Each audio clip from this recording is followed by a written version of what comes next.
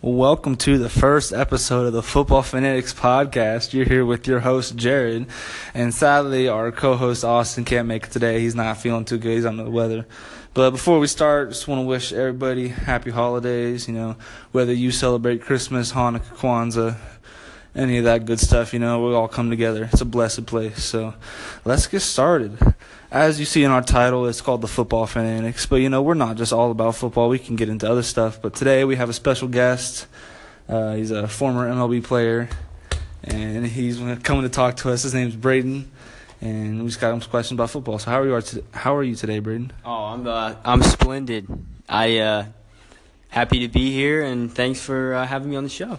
Of course. So, let's get down to business.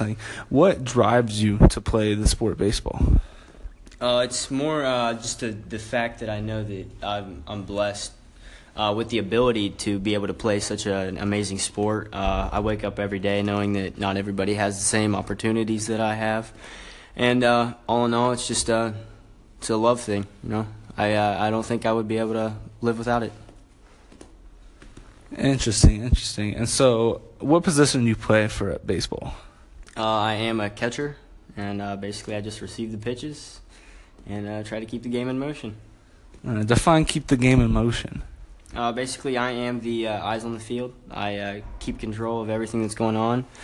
I call all pitches. I receive all pitches. Basically, I have one of the most difficult jobs on the field.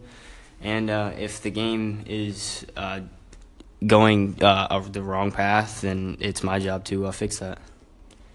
Interesting. So you give all the pitches, like the pitch. You tell the pitcher what pitches to throw. Yes, I do.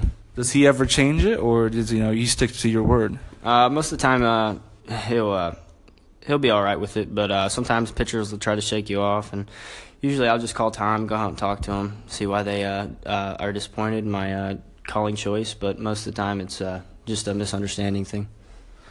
I see. And with being a catcher, does your legs hurt a lot, or how does that work? So, you're in that crouch position for quite some time, for long periods of time sometimes.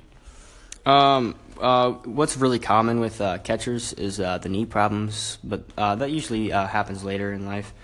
For me, I've just been doing it for so long that the squatting position just comes so natural. It's more of like sitting down for most people. I can do it for hours if I had to. So, no, it doesn't really hurt. It's just more of a common thing for me, I guess.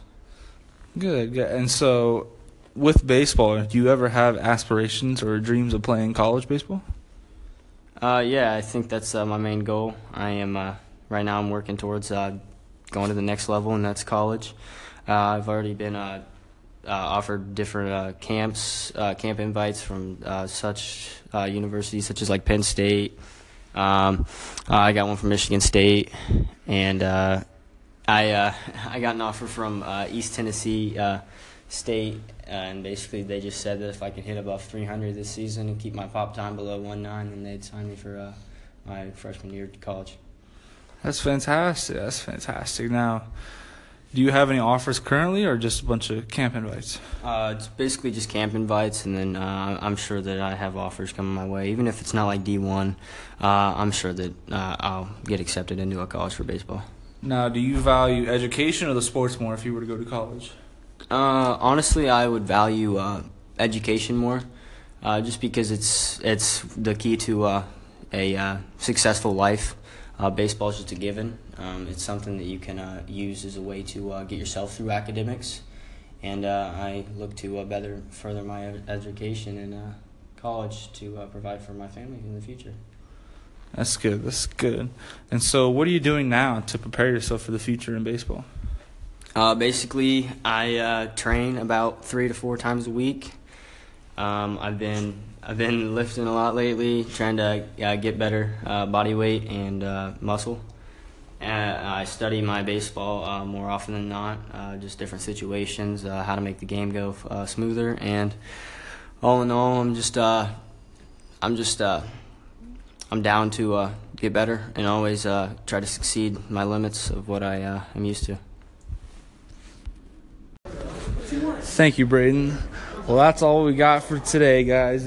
Catch in, stay tuned, see what we got coming up in the future. And we'll be uploading as soon as we can. Hopefully my co-host Austin will be back, and we'll be sure to give you some great content. All right, thank you for listening. See you later.